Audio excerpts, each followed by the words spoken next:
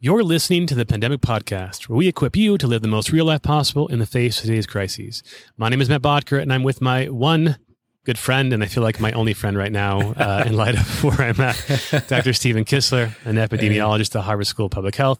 Dr. Mark Kissler is not here. He is on call, not on call. He's actually at the hospital doing his work, and he'll be back next week. It feels like forever. Stephen, good to see you. It's been forever. Yeah, it seems like it has been. It's really good to see you too. Yeah, this is good. I love the FaceTime. It feels good to be connected. It's good to have a live audience of zero. So it makes me feel like... Yeah, it feels very fitting for the pandemic. Yeah, it totally is. Of course, there's a live audience. Yeah, there's a lot of audience of absolutely zero people. But anyway, I'm glad you're doing well. I'm glad to be back. I am appreciative of all the listeners from last week. We weren't live, but I think the recording went well. It was well received, and we're back together, and our audience continues to grow, which is really exciting. So please share this with people. So let's get straight into that. First of all, thank you for all of the reviews. I didn't post one right here. We just had another recent one who thought this is one of the best pandemic podcasts. If I can find that before we end, I'll give a shout out. Otherwise, I'll shout that out next week. So thank you for all the reviews. Please continue to have them come through.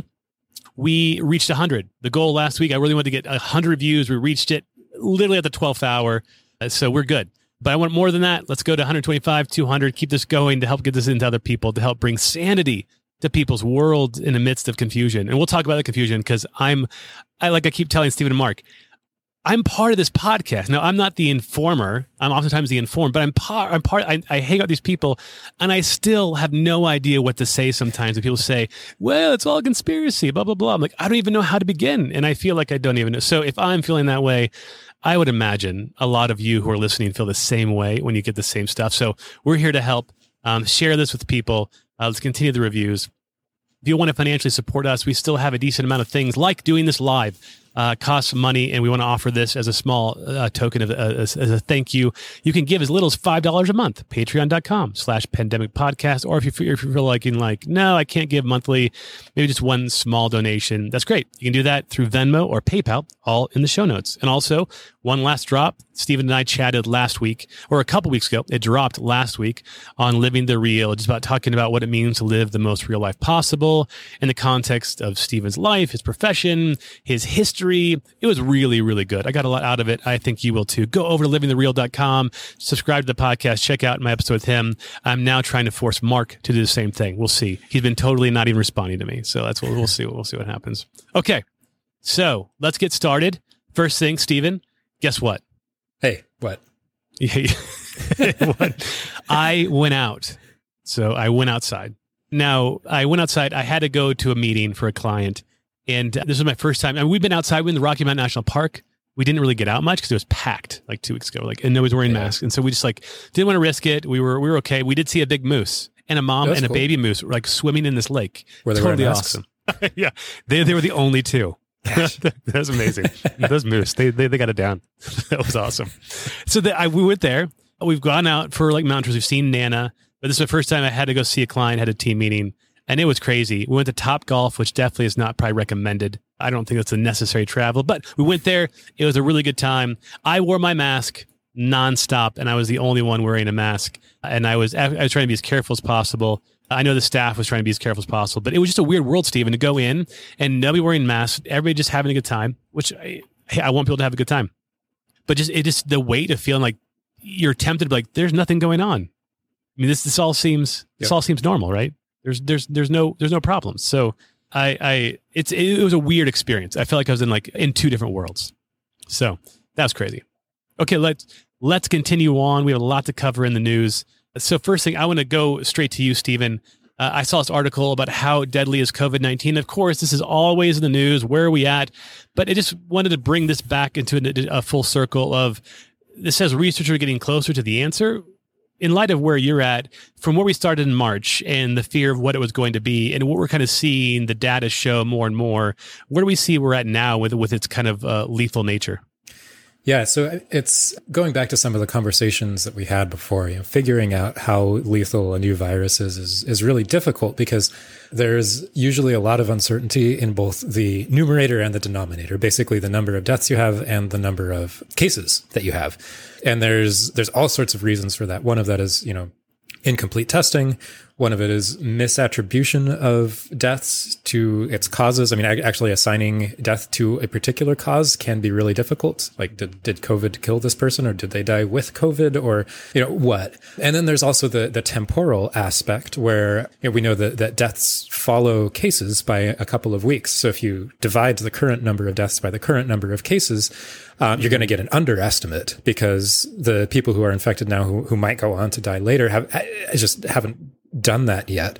Yeah. And so it can be shifted in all of these sorts of different directions, which is what makes it really difficult. Now, the reason why we're getting closer now is because what we really need is sort of these retrospective studies. So places where an epidemic has already come through, and we need the serological tests. So we know how many people have been infected in the past at any point. And that's why it's taken this long to sort of start to pin down these numbers. As far as I can tell, it's not terribly different from kind of what we expected.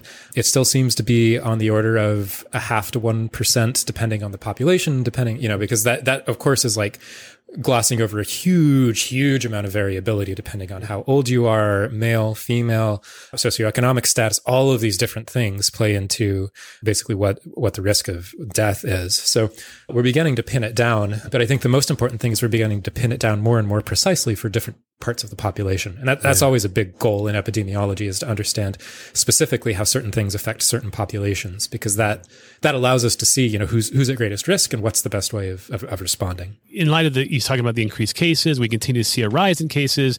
Now we're starting to see, which I think is, right, we're starting to see the effects of the cases in mortality, right? I just saw in the news, maybe this was yesterday, today, U.S. records over 1,000 coronavirus deaths in a single day, first time since early June. I'm not sure what that really means, and I also see, right, that California is really struggling. And in light of this, I have two kind of part question. Where do you see us in the death toll right now? Do you see it's do you expect it to continue to rise? Are we starting to peak at this 1,000 cases in a single day? And in light of what we see with California and the rise of cases, are we seeing the effects of July 4th now, or when do you expect to see those effects start to trickle in, which was already kind of Memorial Day in the aftermath of the opening as well? Yeah. So, right, as you mentioned, we talked a couple of weeks ago about like why aren't we seeing more deaths right now? Yeah. And the primary, my primary thought was that it was probably just a matter of time, and it seems like that's the case here. And so I think the best way to look at it is just and on a lot of these different dashboards that you can look up online, you can see the number of cases over time and the number of deaths, and you can sort of mentally sort of shift one of those curves a little bit forward in time and see where they line up. Mm-hmm. And I think that that's probably the best way to anticipate where we're going. And so unfortunately, I think that means we're going to see probably another couple of weeks of increasing deaths across the country as well, because that's just these cases that we've observed just sort of following their progression of illness over time.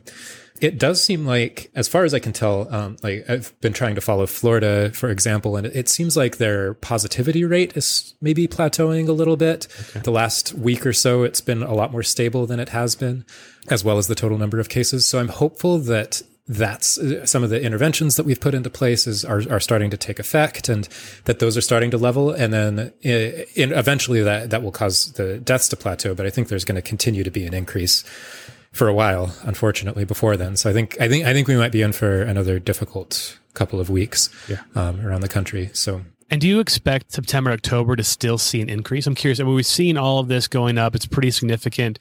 You say, well, the next 2 or 3 weeks might seem a little bit of a difficult time for us. Do you expect this to kind of then maybe hopefully begin to subside a little bit? Or do you still expect that September, October is going to maybe ramp back up again? Yeah. So, and I guess this gets back to a bit of the second part of your earlier question too, is that I think, it seems like 3 to 4 weeks is about the amount of time between something happening and then cases really starting to show up, at least at the public level. Yeah. So I think probably starting maybe next week or so, if 4th of July gatherings contributing to spread, then we'll might maybe start to see an increase again in some places that's sort of kicked off by that a little bit. But yeah, so I'm hoping that things will plateau a little bit, but I do really worry about sort of this fall wave that could be coming. As far as I can tell, it really seems like there's no reason to think that it won't. It doesn't seem like we have enough immunity in the population to prevent it. it does seem like this coronavirus is biologically similar enough to the other human coronaviruses and to pandemic flu that it ought to follow similar patterns. And so, I mean, mathematical modeling aside, I think that our historical experience with these sorts of viruses suggests that there's a very good chance that it will continue to spread, and we'll probably see another increase in a lot of different places come September, October. And I think that's really kind of what we need to be preparing for now. And, improving contact tracing, there's a couple things we can talk about, but there's been a lot of talk recently about the importance of these paper strip tests that we were talking about way back when. Oh, yeah. And how if we could find a way to get people to take these tests really frequently, like on the order of every day or every other day, even though the tests are not very specific. So even though you'll get a lot of false negatives, that would still be enough to identify early enough people who are positive and cause them to change their behavior to stop interacting with people, that it should be able to sort of flatten some of these curves a lot more effectively. Wow. So that's one of the, I feel like that's one of the things that I've been trying to tell everybody I know about lately, because it seems like one of the most important things that we can do going forward, because I think that we're going to need sort of all hands on deck, all the tools we have available to mitigate whatever could happen this fall. And again, maybe it will be nothing, but I think that that's unlikely. So these paper tests, like we talked about, are these now available? I'm just out of the loop. Can I go to Amazon.com and buy some, or like? Boy. I don't think so. I think that a lot of them are still sort of undergoing licensure. And I think that part of the issue for that, though, is that they're being considered as diagnostics. But we wouldn't be treating them really as diagnostics. We'd be treating them as surveillance tools. And I think that that's a lot of what the advocacy has been around right now, is that we're not actually determining people's care based on these things. The idea would be that if you get a positive, then you go to the doctor and you get the full-on PCR test that's a lot better and a lot more specific and sensitive. And then you know really truly whether or not you've got COVID. But this is sort of like a sentinel thing, and this helps us sort of modulate our behavior. And so I think one of the roadblocks there is the licensure, but that's sort of because of the paradigm with which we're thinking about what these things actually are. And I think that what they'd actually be used for is something different. Yeah. So I think that's the hope, is that we could sort of push through that and say, actually we need to like ramp up the production of these and the dissemination of these things for the sake of public health rather than necessary for clinical decision making. And so maybe we can talk about this some more next week too. I'm planning to do a lot of research over the course of the next week to see sort of where the roadblocks are. Yeah. And I maybe some of the listeners have thoughts on this too, or they've done some research into this themselves. Let's hear about it, because I think that this is a super interesting area to think about. And I'm just trying to learn as much as I can. So. Sure. Yeah. So email us if you have any information, Matt@livingthereal.com. I'll give it to Steven. Now, are you talking about like particularly the roadblocks of the paper test? Like this is the big thing, like try to get this into the hands of people as quickly as possible and get the license for it? As far as I can tell, that seems like one of the best things we can do right now. Great, man. That'd be awesome. I love it. Let me know when there is. I'll be on Amazon.com and I'll be buying a bunch. So on top of that, we have Sweden coming in, mentioning that now with immunity. So we're talking about testing, now antibodies, this hope of herd immunity. And this has been, I think the past couple of weeks, there's been a lot of discussion on herd immunity. Is it possible? How long? To what extent? Will vaccines work? All this stuff, mixed metal. And here's Sweden saying that their studies show that maybe the immunity will last about a half a year. So in light of that, what have you seen this, and what's going on with this piece of information? Because it doesn't seem to go with the idea of a yearly flu. Like, in my mind, I'm like, crap, I have to get a booster every 6 months, which sounds ridiculous. So what's with this? Yeah, so I think that there's been a lot of talk recently about sort of what constitutes immunity. So we're at the point where we can measure certain parts of the human immune response to COVID and sort of see how it's responding. But we still don't know how that translates actually into how your body responds to an incoming infection. And the immune system is insanely complex. And I have a very, very passive understanding about it. I know that there are letters attached to types of cells and that they do different things. And so I think that I really wish Mark was here, because I think he'd be able to just, run laps around my immunological understanding right now. Sure. But in my rough understanding, a lot of what has been measured is B cell response. And B cells are sort of like the things that run around and recognize invading pathogens and then sort of like ramp up your immune response. But there are also things called T cells, which are related to the B cell response, but they also sort of act as this sort of adaptive immune system. So they can sort of like linger in your immune system and help with that immune response as well. And it seems like these things decay at different rates, and that you might retain some of one, but maybe not as much of another. So all that's to say, it does seem like there's evidence that the immune response to COVID probably declines. There are a lot of pathogens that this happens for.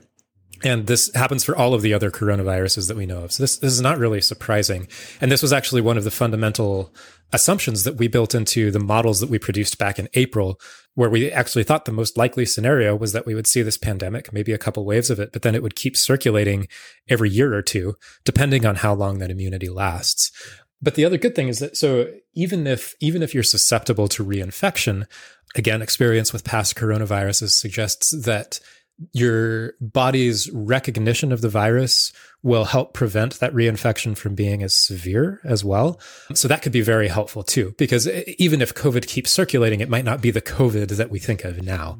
And if there is truly this seasonal variation in how likely it is to transmit, then that would also extend the amount of time that we need between our booster shots. It would be more similar to flu, where since enough of the population would have sort of low levels of immunity, that might be enough to sort of prevent transmission altogether in the summer. And then we would need our shots. You could even imagine combining it with the flu shot. You'd have a flu and COVID shot. You'd just get all at once. Yep. And then that would hopefully be enough to sort of reduce the effects of both of those infections in the wintertime. So I think that's actually the most likely scenario there, is that we'll probably get annual COVID shots along with the flu. Totally. It's a great way to expose, once again, the complexity of it. Just the way you said it. I mean, it made total sense, but even though, right, that we may see it last 6 months, there's still all these other factors to help contribute to the seasonal effects. The fact that even somebody is immune for 3 to 6 months does help curb it versus someone who doesn't. So, excuse me. All of this goes into the consideration of there's still a lot of hope for the immunity and the herd immunity and those kind of things. Now, you mentioned vaccines. This is also hugely in the news. I got 7 articles on this just in the past 5 days. I don't know if it's Hope Week or we're trying to get energy going. We're just there is an end, because times, Stephen, I don't feel like it's ever going to end. It's just I feel like I'm just treading along. It's just a difficult road. And I get these articles. It gets us excited. It gets our family excited. What can you speak to this? We know we got the Boston one, what's the name of that one? Moderna, right? But now we have Oxford and China in the mix. Some headlines seem to lend that Oxford's ahead of all the game. I'm not sure. Can you speak into where we're at with these vaccines and what you might see in the next coming months and what you might expect potentially for us for a vaccine? Yeah, so I'm admittedly encouraged by the fact that there are sort of multiple shots on goal right now, and it's still not any guarantee that any one of them will necessarily come through. But I think this is about as optimistic of a scenario as we could be in right now. All 3 of these vaccines that you mentioned are sort of pushing through the regulatory phases about as quickly as one can do safely. And there's been promising results. I know I've been following especially the vaccine results from Oxford and from Moderna, and both of them seem to contribute a substantial immune response. Both of them seem to have relatively mild side effects. I think especially the Oxford one seems to be especially, at least in the people who it was tested on, I think that's right. There weren't many side effects at all. With the Moderna one, there were some, but they seemed pretty manageable for most people. And so I think that's very encouraging, and the fact that they're mounting an immune response. So I think a part of the reason why this was Hope Week, I think, is partly because of just the regulatory process, because there are fixed amounts of time that you need to run these studies. And so to a certain extent, what we're seeing right now are essentially the front runners coming through those gates. Okay. And it needed to take this long, and they're getting there, which is really exciting. And so I'm definitely hopeful. It'll be really interesting to see what happens over the coming months. The big question is whether these things are going to be safe on a very large scale. So these are the phase 3 trials that the vaccines are going into now. And I think this is where the idea that the Oxford vaccine is a little bit ahead, because I think they're going to enter that phase 3 trial a little bit sooner than the others. And so this is the stage where a lot of people get it, I think on the order of thousands. And then you monitor both effectiveness and then also safety at that large scale, and try to understand what the very rare side effects could be, so that you can make sure that it's safe for the entire population. So that'll be key. It's any one of these stages, any sort of vaccine or therapeutic can get tripped up, and safety is hugely important, right? It's like the last thing we want is a therapeutic that's worse than the thing that it prevents, right? Sure. Like that's and those things happen. We have a history of those sorts of things that that it can happen. So we do really need to be cautious for sure. And that's part of why it's going to take a while before this comes through. But like I said, this is about as optimistic of a scenario as I could have imagined. So, awesome. So I think that's great. Do you still expect maybe end of the year, early new year, or what's Harvard talking about when they're like, oh, this is good news? Are they having speculations? Yeah, I mean, I think it's just to get through the trials again. It will take sort of the rest of the year and to analyze the data from those. So I think the soonest we could expect is early next year. Again, if these things just sort of keep marching right through the process, and so we'll just have to see. But it's still a possibility, and it's a possibility that I think was at the beginning of this. I would have thought that possibility was pretty remote. Now I think it's a lot more plausible. Great.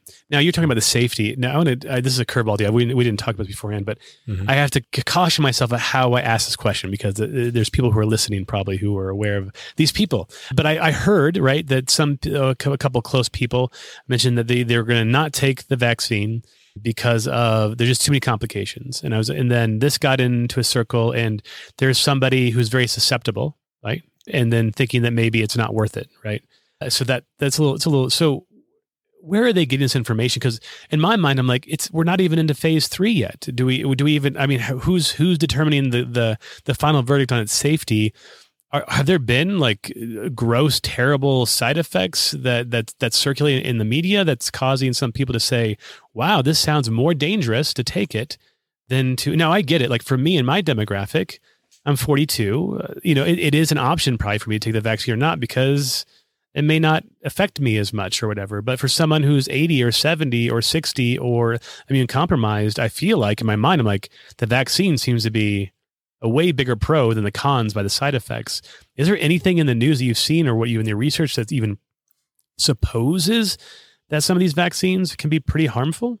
So, I mean, there is definitely a risk to many different vaccines. There are things. So, I think the most common one that's cited is the Guillain-Barré syndrome, which is like basically an overactive immune response that you can get for certain types of vaccines.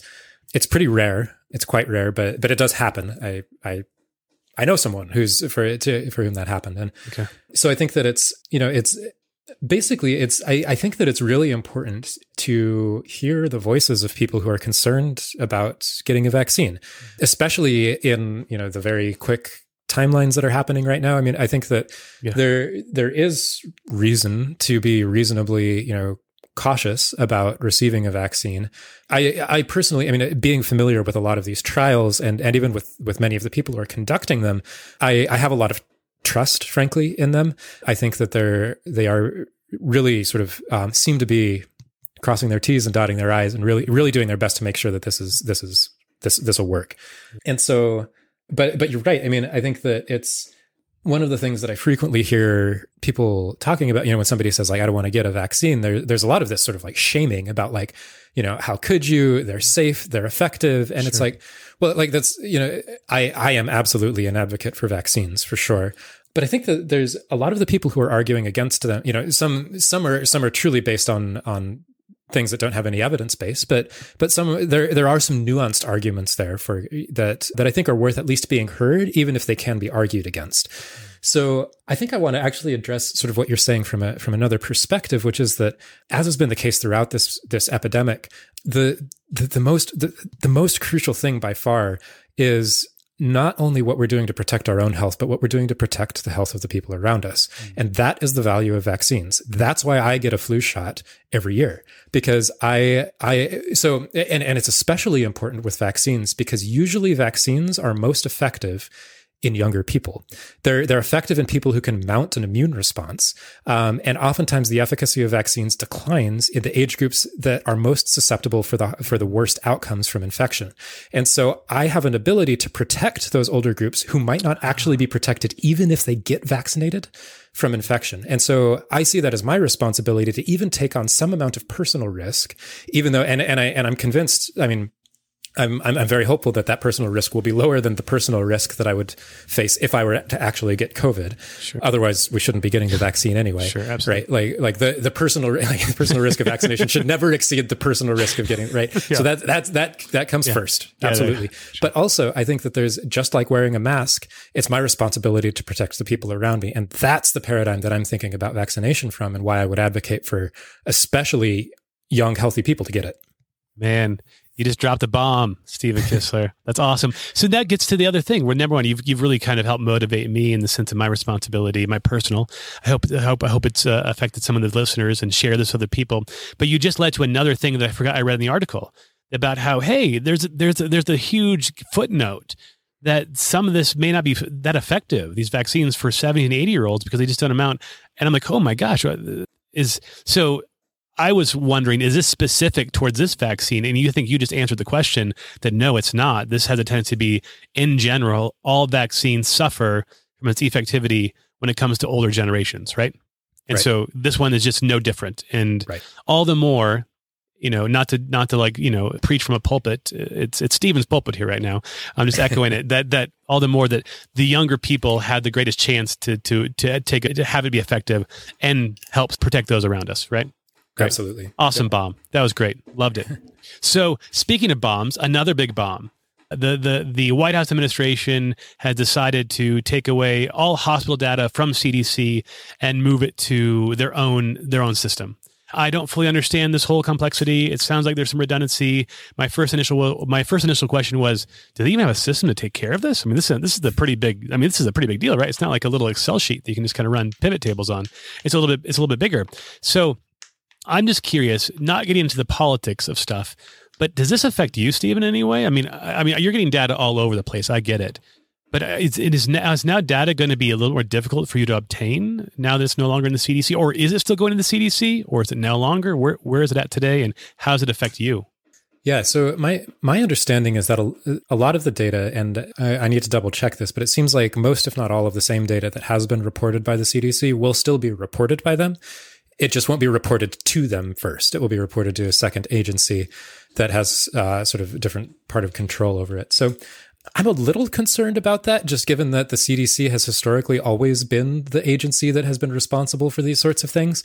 And so we're just not really sure what to expect from that transition. We're not really sure what to expect, like how that reporting is going to go. But similarly, many states have been sort of taking charge of a lot of their own reporting as well. Mm-hmm. In various other platforms, universities, journalists have been involved in collecting data as well. So I think that there are a lot of different repositories out there and things, so frankly, I haven't been checking the CDC's numbers much. I check the Johns Hopkins University dashboard, which is based off of the COVID tracking project, and that's where I get the most reliable information that I can tell. Okay, frankly, so that and then peer reviewed publications that are coming out. So I don't think it'll change my day-to-day business very much, but I think it is from a social and political perspective definitely an important move and one that I'm not entirely sure how to make sense of yet. Yeah, sure, yep, and I'm the same concerns. Like I just don't know what's the purpose of this. I mean, I can get into the theory of what the White House thinks about the CDC and maybe their particular slant, and now they remove that.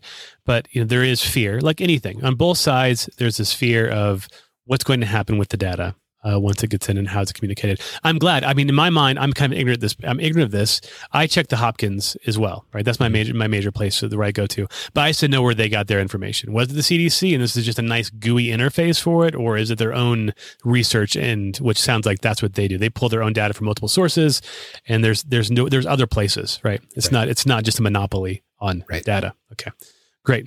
All right. So talking about that, next thing I want to talk about in the news is infections with kids. So again, this affects me, at least not directly. We're going to have our son either homeschooled or online classes for his kindergarten this year. But I have a friend. We're in a staff meeting and talking about how, hey, the district really doesn't know the ramifications or the impact of how kids transmit, infect. So we're opening up and we're going to be cautious. We're going to plan for the worst case scenario. And so that just kind of brought back into my head, well, is this true? Like, I know back in March and April, we were really intense of like, there may not be even one infection of a kid. Now we've learned that actually kids do get infected, right? Do we know anything more about the extent that they're infected and the difference between infected and the possibility for them to transmit it to another person?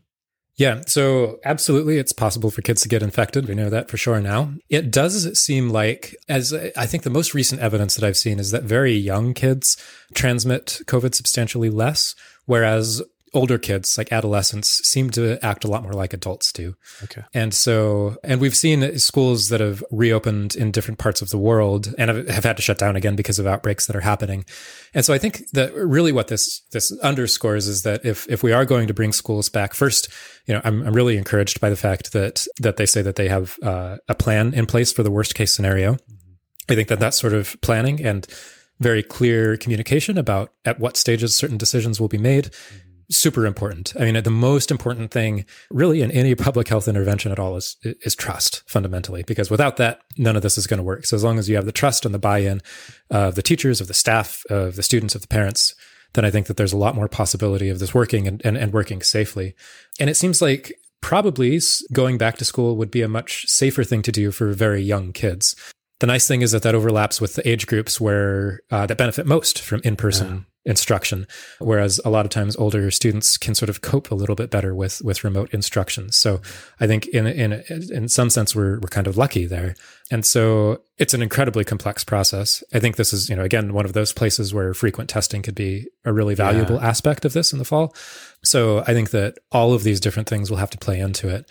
And we'll just have to be paying really close attention. So I do think there are ways to open schools safely, but we really need to be mindful about how we're doing it and really be mindful of that probably variation in the propensity of transmission among different age groups. Yeah, it's just been complicated. Again, the idea of having a plan is just so important. I know that's probably like obvious, but the complexity of the plan, I mean, just going back to work, I'm starting to go back to work and go to the office.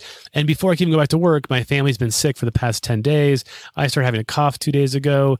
And then at the last minute, we just pulled the trigger. Our boss said, just don't come in. And because of this, we're like, oh crap, we need to have a policy of like, if a family member is sick, if a kid is sick, if I'm sick, what does it mean to be sick?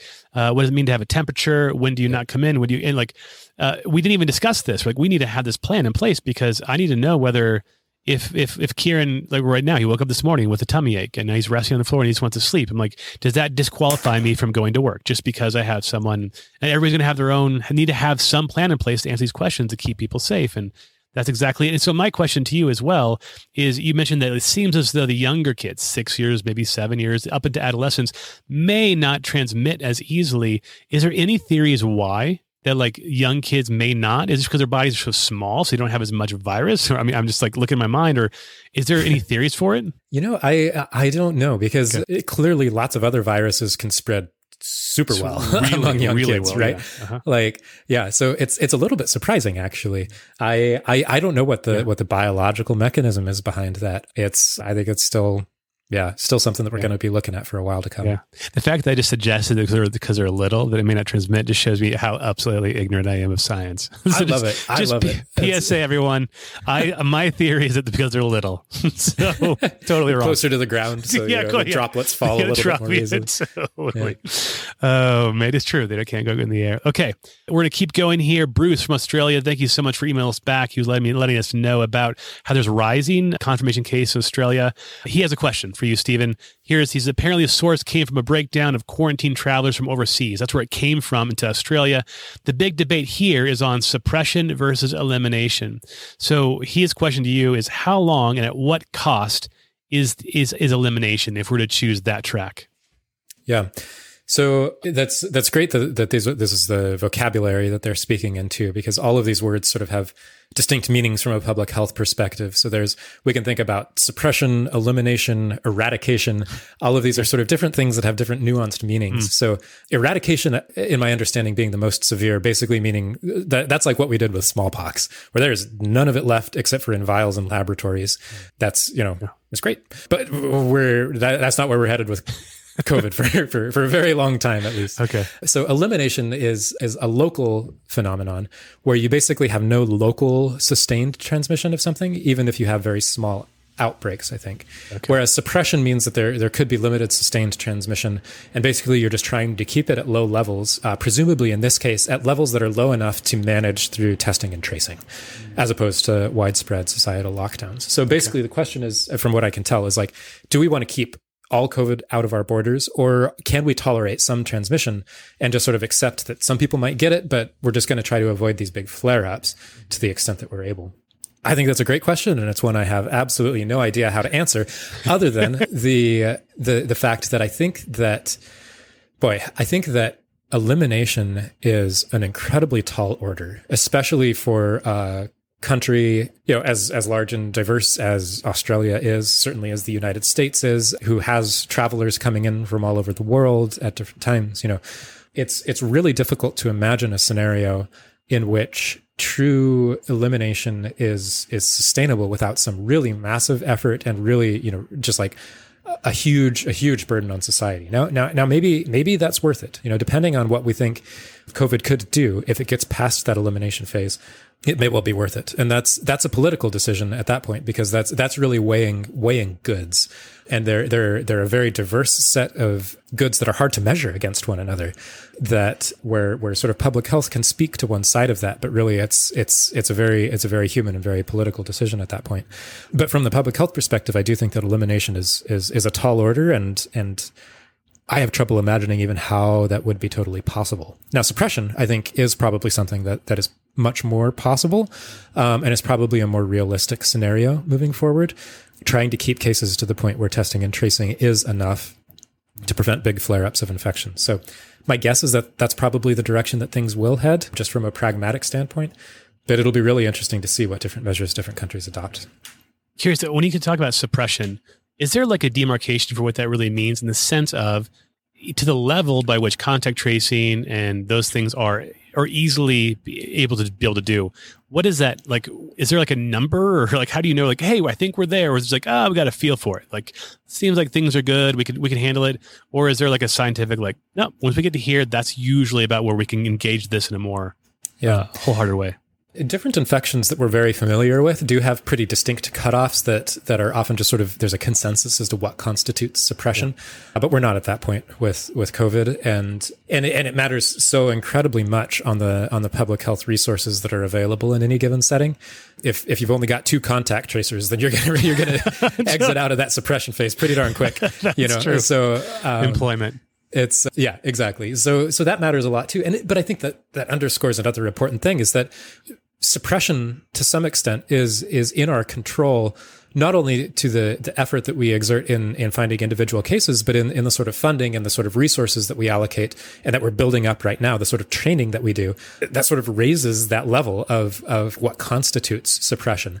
And really what we're trying to avoid is sort of these big shifts from being able to manage an epidemic through contact tracing to things sort of spiraling out of control and needing much broader societal outcomes. So those are the sort of levels that we're thinking in. And there aren't clear numbers behind that, but it can definitely be helped by hiring people, training people, expanding the capacity for that kind of effort. And you were saying, Stephen, this was actually almost kind of a fascinating even question to consider, like, just because like you just seen Australia with their intensely proactive nature.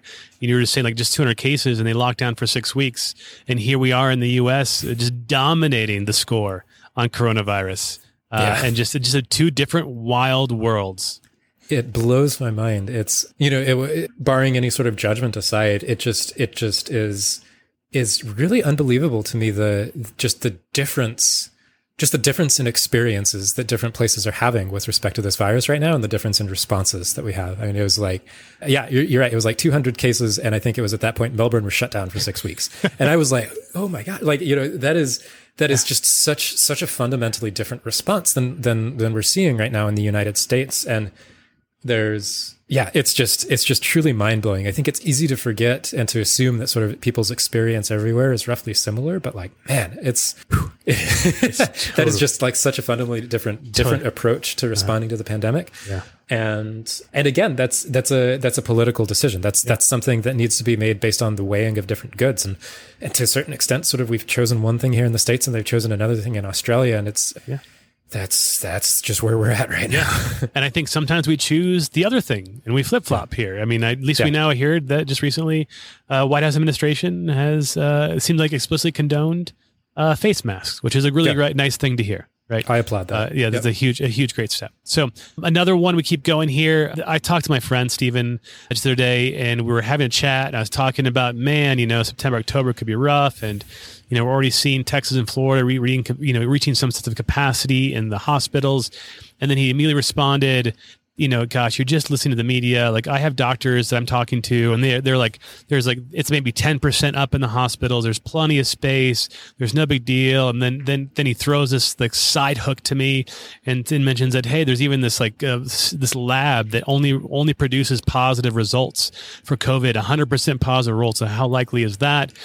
So leading this whole concoction of, dude, you're just getting blown by the media. This is not a big deal. Lockdowns are only for keeping the hospitals down, which I agree. And there's no need for it. And there's been only New York is the only one that ever even showed a sign of that. And it's kind of ridiculous. So I'm going to turn this back to you. Here I am, part of this podcast, had no idea how to respond. How do I, first of all, what is the truth? If you know anything about this, like, is Florida and Colorado, not Colorado, but Texas and Arizona suffering at any level, and the positive test cases? And then how do we discuss this with people? Yeah. So, I think I'd love to address sort of these specific questions and then maybe talk a little bit about just sort of this phenomenon. So, right. So you mentioned this conversation that you had earlier, and I spent a while just sort of digging up data. I wanted to figure out like what is going on.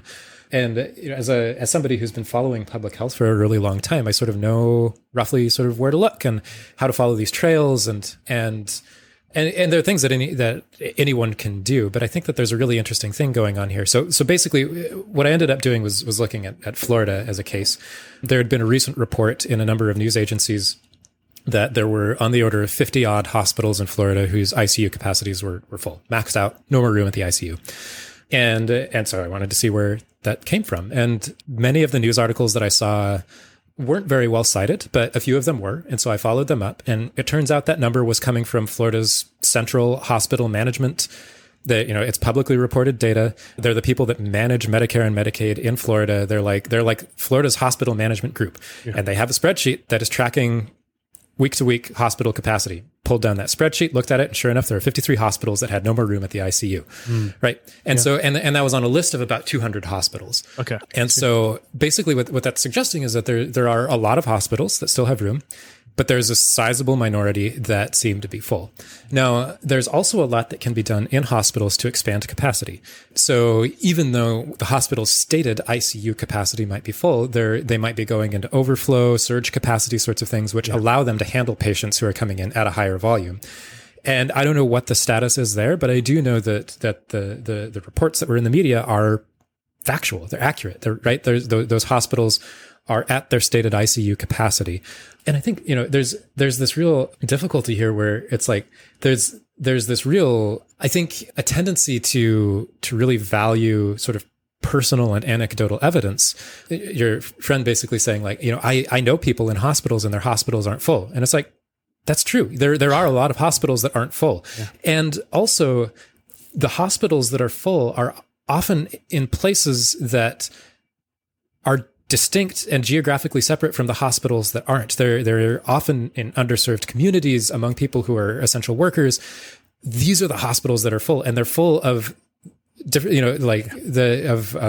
frankly, a lot of racial minorities and people in poorer communities. Like these are the people who the epidemic is hitting hardest. And there's a lot of segregation still, just in living communities right now, and different hospitals serve different communities. So knowing someone who works at a hospital that isn't full, I mean, that's great. I'm glad that not all of the hospitals are completely overwhelmed. Sure. And hopefully we can help divert traffic to those hospitals that still have resources. That's a very good thing. And that was true in New York City. Not all of the hospitals in New York City were overwhelmed, but many were. And I think that, the epidemic is still, certainly in terms of people being admitted to hospital, is still accelerating in Texas and in Florida. And so hospitals that are full are still seeing patients coming in. Yeah. So I think that sort of what those statements are glossing over is a lot of variability. You look at the CDC website on hospital capacity, and I think it said like in Florida that basically 75% of ICU beds or 80% were full and there was 20% left. And so if you look at that number, you say, well, there's still plenty of room, right? But at specific hospitals, there's a lot of variation. And so I think that's what that overlooks. And that overlooks that there are specific communities that are getting hammered by this right now and others that are relatively left unscathed. And if we ignore that fact, then we can come away with sort of false conceptions of what's happening. That's great.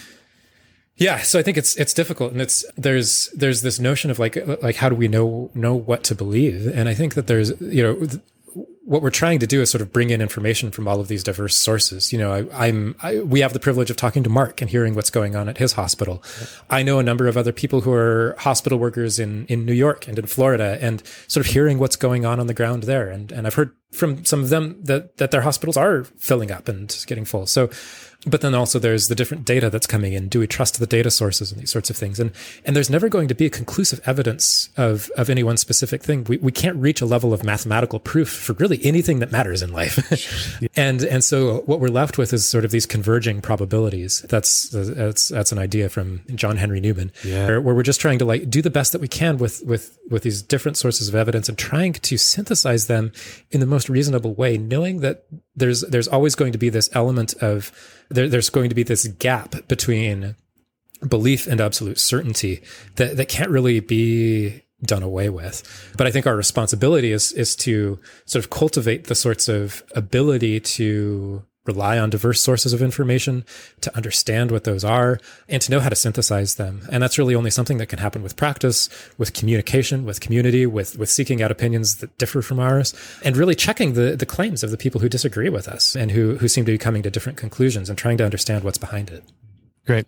I love that idea of converging probabilities. It's such a good, like, just tagline that in the end, it's complicated. And I keep saying this, and it's so easy just to play the numbers game. Like you said, there's 53 hospitals that are overrun. There's out of maybe 200. Look, there's plenty of room. But that's the mind's propensity is always to simplify. And I get it. It's probably an evolutionary propensity. Like I got to find out quickly whether I need to run from this lion or fight him. Right. But it's hard to get into that. We constantly get into that. We reduce everything to its simplest form so we can make a decision. But with modernity and post-modernity, it becomes so much harder because now we have all this information. It's not just whether there's a lion in front of me. There's data all over the place that creates complications. And that's a good thing because that means we're more nuanced. We could take a much more nuanced approach. We can see more variables and make better decisions. But we've got to realize that just because, some hospitals are full. And on top of that, it's the whole idea that you're saying, Stephen, that it's not like if you do things now that things stop now. They continue to rise for 2 to 3 weeks, and maybe it might be a month before you see your measures. And so if you're already seeing 53 hospitals run, maybe it's a time to be in high alert, because even if you start now, you might have 3 or 4 more weeks of increased cases, and 53 could be all 200. I'm not saying it is, you just don't know, right? And so all these factors are being put in place. So sometimes, like, it seems like we're crying wolf, but because the wolf is actually really far away, and some people can actually see the wolf coming, right? Yeah. Right. And that's the complexity of all. Love it. Thanks so much for that, Stephen. I really appreciate that. We only have a few more minutes left. I want to land on a couple articles I said, just on a deeper reflection. First one was why some people fear social isolation more than COVID-19. I think we don't take this seriously enough, especially among teenagers and adolescents, seeing people. I'm on college a lot, and how much this affects. At the very beginning of March, Stephen, I was thinking, man, this is going to be the biggest wake-up call to so many people who are already isolated, disconnected because they're obsessed with social media, but they get just enough fix from physical contact that makes them still stay in that really another pandemic of their own life, and that's that isolation. So I was thinking, man, this is gonna be a great wake-up call. We're gonna rise to the occasion. Now, in so many ways, it was definitely a wake-up call, but it was a wake-up call, I think, of the disparity of our culture in many ways, in politics and that kind of stuff. But I'm seeing now the length of this, how long this has been going. It's been really severely affecting. I mean, I'm with my wife and I'm with my kids, so at least I have some sense of physical contact. But I think my mother-in-law, who has none, and teenagers, and how it's affecting them, and the depression rate, and how much more sensitive, and how we really need to, as public health, need to take this into consideration. And I totally agree. It's probably an overlooked thing that's not talked about enough. That, like, look, there's implications that are really bad, maybe just as bad as COVID-19 in certain populations that really struggle with this. And I think I don't have much to say except for it awakens the idea that connection. Also, there's nothing that can replace a physical hug. I know that, man. That nothing can replace this. The physical embrace at the same time, there needs to be a calling to, like, have a deeper connections with people. So I want to land on this. There's another article that is related to this. It was just looking at the people dealing with COVID, dealing with the people who were really struggling, dealing with those who are actually maybe happier, actually kind of rising to the occasion, and what was distinctive with the two. And a few things, I mean, these are kind of obvious things, but it's a great way to close and call you guys to something that's a little more intentional, that this is a time by which we're in it for a few more months on a long haul to be more intentional about our days and our weeks, to keep ourselves motivated, happy, connected, fulfilled in life to the best we can in light of our limitations. But the things that they saw that really brought people down was passively scrolling through social media. Of course, I mean, I'm actively scrolling through it because of our podcast, but it's tough to constantly to see these things in my face all the time. I want to, I don't mind the Top Golf experience, even though I'm like, this is not healthy for anyone, but a sense of awareness that there is something other than this in my life and its other connections. And the second one is interacting with people purely through chat or text. That these people, these ones are the highly negative results to people for sure. So the response was definitely daily exercise. Those who did some kind of daily exercise. If you walk fast. If you run, do some sprinting, right? If you don't have much time, you can sprint for 10 minutes. If you don't have the capacity, you can walk briskly for 10 minutes, but get your heart pumping, get outside. It's so important. Self-care, hobbies, relaxation, pick up a hobby, engage a hobby, pick up an old one. I just sold my guitar, so I can't pick it back up again, but the family's thankful because it would just be really, really, really terrible. Relaxation, spiritual activities, those who pray, meditate, relaxation, hobbies, exercise, meditation, and not just text, but a lot of FaceTime. Man, I get a lot of energy by being with Stephen and Mark weekly, with this, just seeing their faces. Really, there are humans outside this world who are my friends, and one day I will see them face to face again. And the last thing they saw is going out of your way to help people. That is huge. And just because you're confined does not mean you can't help. You can actually help even more because we're more sensitive to those people who are on the fringes, margins, who are struggling, who could use lots of different kind of help. It just goes back to living the real, this idea of the margin. And that's really is the whole four framework of having to live the most ordered life. Check it out, Living the Real. I think it's episode 4 about what I mean by margin. But this idea of you really establishing permanence in your life, looking at life as discovery, not trying to get sucked into like, oh, this sucks, I can't stand this. That language, there's always a time event, but the majority of our time needs to be fixed on where is the gift, where is the opportunity on this, responding in gratitude. And again, just like the other one, is this idea of need to be able to give ourselves to another. And we follow that 4 framework, we live a happier life, especially if we move and have exercise to get that stress out of our life. So we're going to end there. Do some of this. If you haven't exercised in like 4 months like me, I'm going to get outside. I'm going to do some brisk walking. I'm going to engage in meditation, prayer, more FaceTime with my friends. And definitely, I'm going to really strengthen my ability to make a strong act of generosity each day to someone that is unusual and outside the box. Have a great week. We'll see you with Mark next week. And take care. Bye-bye.